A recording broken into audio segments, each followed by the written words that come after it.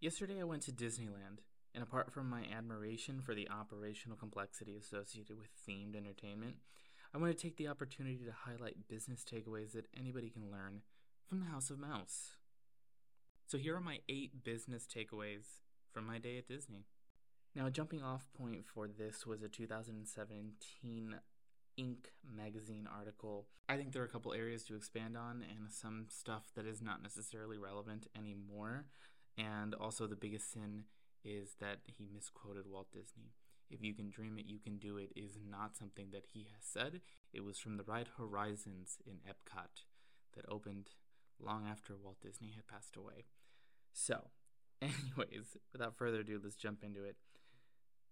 Point 1, create magic from the start. Disney does a great job at this, and it got me thinking, if you have a great product that'll change somebody's life, but from the moment you land on their website until they open the box and they try the product, it's just an okay experience, you're going to be wondering why there's so much drop off on the site and why people are not really resonating with this life-changing product. The website, the marketing, every customer touch point before they actually pick up the product needs to be as magical as that final product. Point 2, personalize the experience.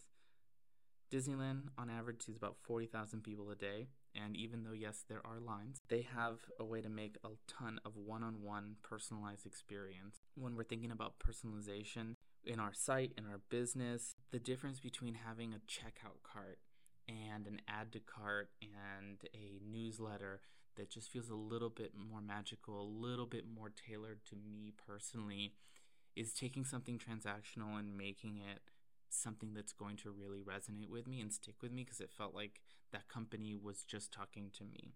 Point 3, keep it hassle-free. Friction hinders conversion. At Disney, everything is designed to have as little friction as possible so that you stay there longer, spend a little bit more, get that one extra thing you weren't going to. How can you do that with your business, with your site, to make sure that there is absolutely no friction to a new lead and getting a conversion or whatever KPI you're measuring? Point 5, branding beyond the logo. Everything Disney has built, you go back to when the park first opened and stuff, it was so far ahead of the industry that level of theming and cleanliness and what have you became synonymous with Disney. So really they were putting their logo or their brand everywhere without having to put it anywhere. How do people interact with your brand?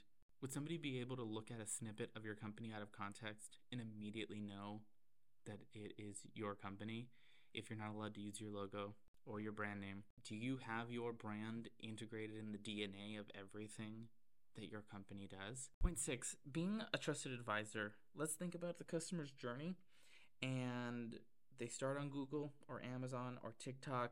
Disney has such a great wealth of knowledge so that usually after that first step, you are landing at something that they manage and they own. They have D23, the fan club. They have Plan Disney that used to be the Moms panel. They have the Disney Parks blog. They have become the trusted advisor when you are starting your purchasing journey, and hopefully, in a perfect world, not letting that be a third-party blog or some other kind of coverage that is not being managed by you. When your customers start their buying journey, at what point do you enter the chat on that? Are you coming in right at the end for the actual purchase, or are you helping them make their decision and informing them way, way earlier in the process, like Disney is? Point 7, impressions matter. Now, Disney used to do this a lot more. They're doing it less now, but we're still going to learn from it.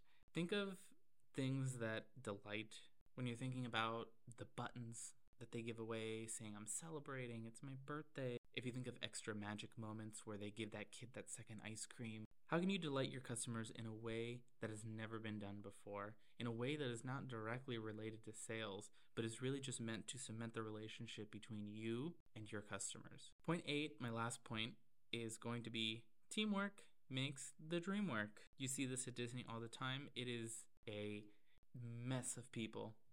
So many different people in so many different capacities to make one seamless experience for the customer. When we think about this for your brand, your company, Think of a great checkout cart with a horrible landing page. That's just a horrible website. A great product with a bad website is a bad company.